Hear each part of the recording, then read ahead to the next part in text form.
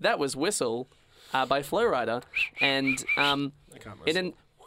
No, I can't whistle either. Can't whistle. Guys, what does it Kills say me. about Naughty Rude if the three of us can't whistle. This is not good. Wow. In an interview with Flo Rida, he actually stated that the final version of Whistle we got was the cleanest version of the song. Where does it go from there?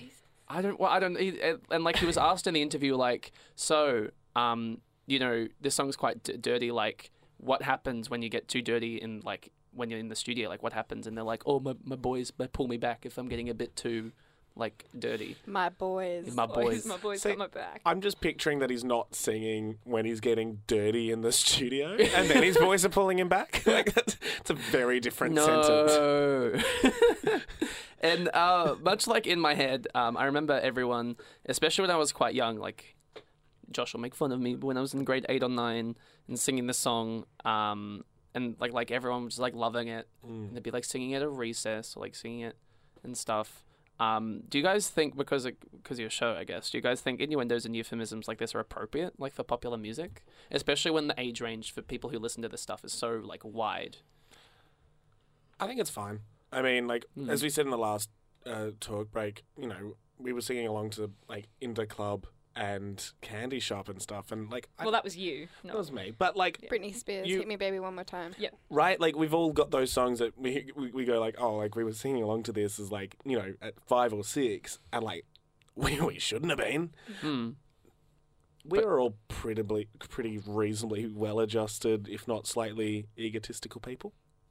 Well, it's Working been in radio, happening you forever. need attention. Yeah, it's been happening forever. I don't think. Yeah. I think like if anything, now music is releasing songs that don't have sexual innuendo and they just straight up want to have sex without the innuendo, which maybe isn't an issue again because then people are talking about sex. Yeah. Which is always a positive. Yeah. But depending on how sex is presented in the song, that's the case, which is like what we're dealing with now. Yeah. We're not dealing with innuendos. Yeah. Yeah.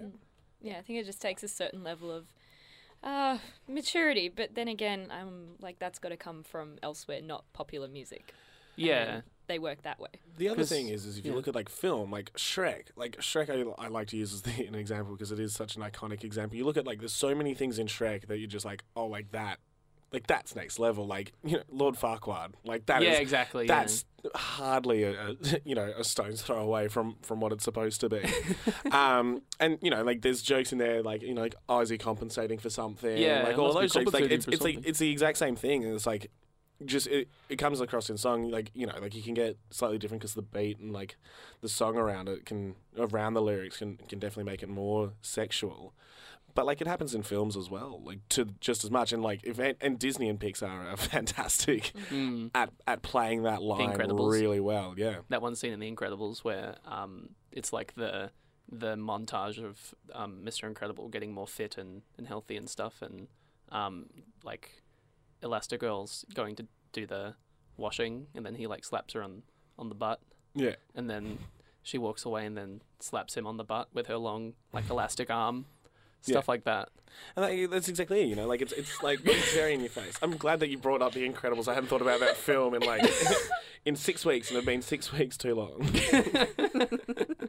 And like I understand, yeah, like that is something interesting in The Incredibles that adds character to these two people. It shows that they're like real, and when parents watch it, they go, "Oh, that's funny because we used to do that," or something like that.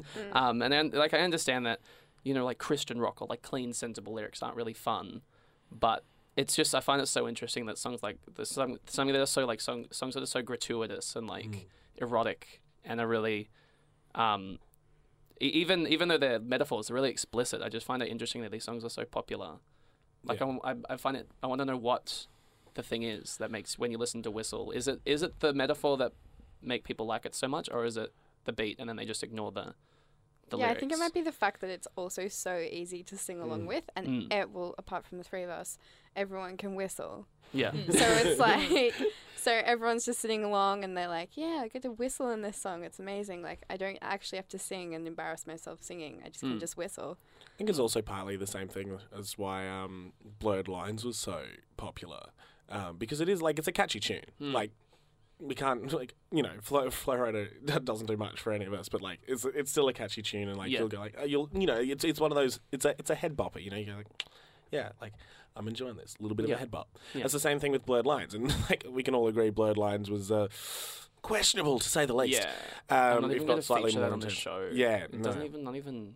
It's not worthwhile. It's too bad. Yeah, it's too awful. But it's that exact same thing. There's a reason that song was so popular, and I genuinely don't think it was the content. I think it was the music, and I think this one's the same, and also the whistle thing. Yeah, it's very clever songwriting if you think about it. Yeah, because the beat and stuff is like designed to release dopamine in your brain, and you associate dopamine with sex.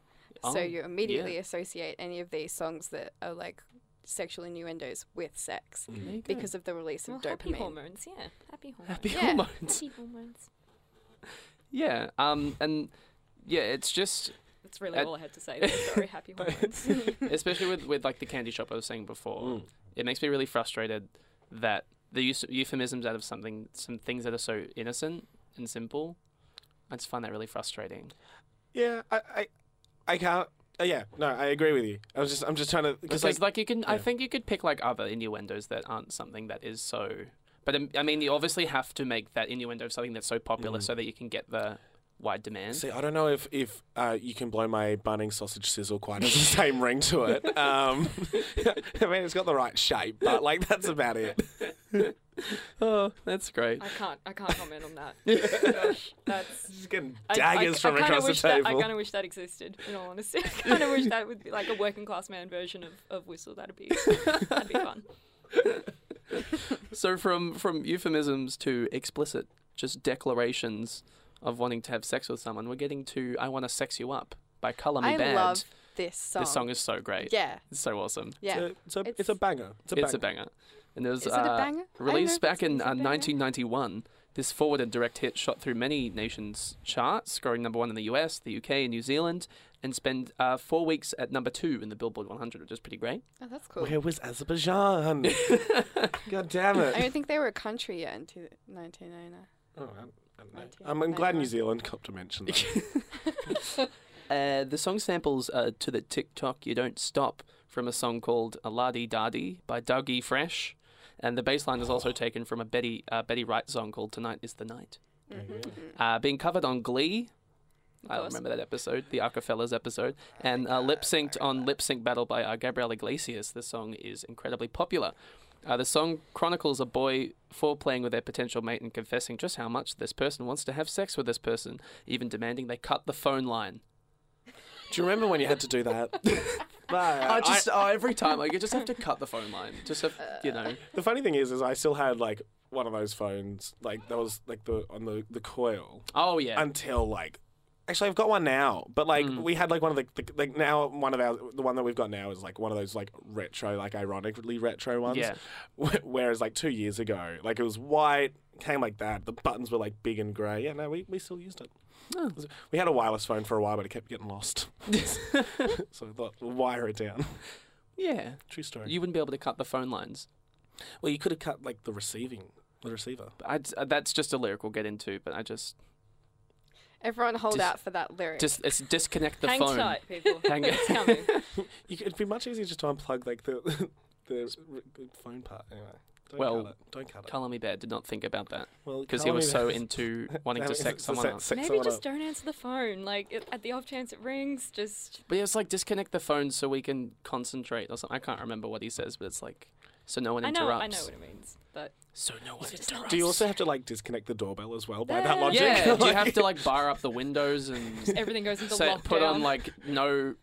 you put up the sign that says, no knocking, please. Do you have to put in, like, air freshener so you don't smell the old pizza? Oh my God, you know, okay. just, like... Take it away, that'd be Paul. equally distracting. We're going to jump into "I Want to Sex You Up" by Colour Me Bad.